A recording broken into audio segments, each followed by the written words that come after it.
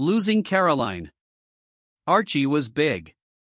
When he looked in the bathroom mirror, he could only see the bottom of his chin without stooping. This made shaving difficult, but Archie was particular about shaving every day, and worked hard to look his best. Unfortunately, he was plain appearing, and at his best he looked ordinary. But, if anyone had his quality, no one had it more than Archie himself. He was good at heart. He helped his mother in any way he could.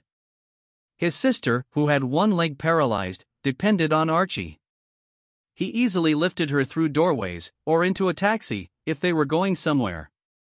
His sister often told him that he was the most necessary thing in her life, and for that Archie, at age 31, lived at home with his mother and sister. Archie had a job downtown at the Hecht department store. He operated the freight elevator, and because he was big, he was often called upon to lift heavy items, like furniture. Every weekday, he'd get up at 7 a.m., wash, and come downstairs for breakfast. His mother would fry 3 eggs for him and prepare either farina or grits. She had a faintly southern background, and came up with things that were remotely southern. Like biscuits. She knew why northern biscuits were so flat and heavy while southern biscuits were light and fluffy. The secret was in the flour. Southern cooks used soft flour, which made the biscuits rise higher. Northern cooks only had available to them hard flour that made biscuits hard and lumpy. Archie put on his work clothes, a pale shade of khaki, and because it was winter, he wore a large coat his mother had patched repeatedly, which he kept because it made him warm, while waiting for a bus. Archie took the Barney Circle bus from Southeast Washington, D.C., then the Pennsylvania Avenue streetcar which took him past the U.S. Capitol to 13th and GSTS where the Hecht department store stood. But halfway along the streetcar ride, Archie's heart would skip a beat at GSTS when Caroline got on the streetcar.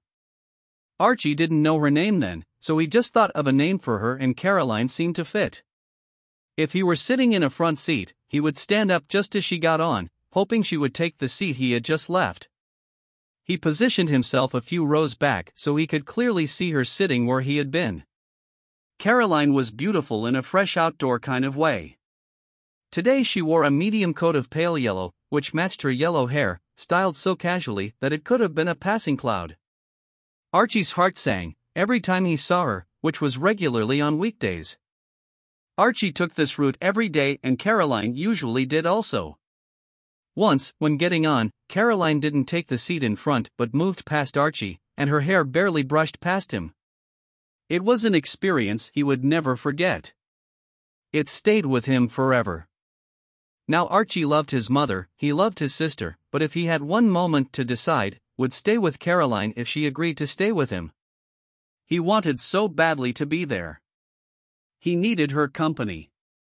He needed everything that was Caroline, but there were only moments in the day that they could share, and sharing is not the right word, because all the caring was Archie's. She barely noticed him. This one-sided romance went on for half a year. Caroline dropped from sight, she was gone for several weeks. Archie missed her a lot. He came up with imagined stories to explain her absence. Her mother was sick, so she was nursing her to health. She was cleaning the house and something happened, she slipped and broke her ankle. This story frightened Archie, who himself felt the pain that he imagined Caroline was going through. But she then appeared again, and Archie's heart sang, because if Archie was any one thing, he, a big man, had a big heart. Archie was in charge of the freight elevator, and in charge of the furniture division of the Hecht Company. His job was to check the inventory of arrivals and deliveries.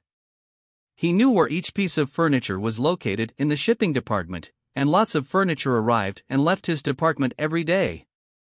Caroline, meanwhile, had taken leave to help move into a new home, not in Southeast Washington but in Northwest, closer to Connecticut Avenue. This meant that she wouldn't be taking Archie's streetcar, because she was coming from a different direction. When Archie saw her, she was with a friend in the Hecht department store restaurant. Archie took sight of her. He wanted to speak to her, but there was no opportunity. She left behind 2 objects of immediate interest. One was the credit card receipt. This was when the card was put into a frame, a roller moved across the card and made a copy of the bill with the name of the person owning the card. Archie picked it up. On the receipt was written her correct name: Nancy Gidding. Finally, Archie knew her true name, but he decided that Caroline fitted her better than Nancy, so she remained Caroline to him. The other object was a single glove that probably fell from her handbag. Without hesitation, Archie put the glove in his pocket. He had a plan to use it. A week later, Caroline came to the Hecht restaurant, this time with a female friend. Archie had been looking for her and he had a present to give her. It was on sale for $29.95. The two young women were in conversation when Archie came by, dressed in his work clothes. There was only a moment when their conversation stopped while Caroline was searching for something in her handbag. Archie tapped her on her shoulder. She swung around, surprised. "Here, I have this for you," he said. Caroline looked up at him, startled. "What are you doing?" Archie said, "This is for you," and handed her a small package. Caroline's friend moved closer to Caroline, putting herself between the two. Archie said, "It's a ring, a friendship ring, I bought for you." Caroline looked stunned. She reached for her handbag while beginning to stand. Her hand swept across the table, striking the small package which flew beneath the next table. "Come on," she said to her friend, "let's get out of here." The two women left their half-finished plates and hurried away. At the next table was a man and woman.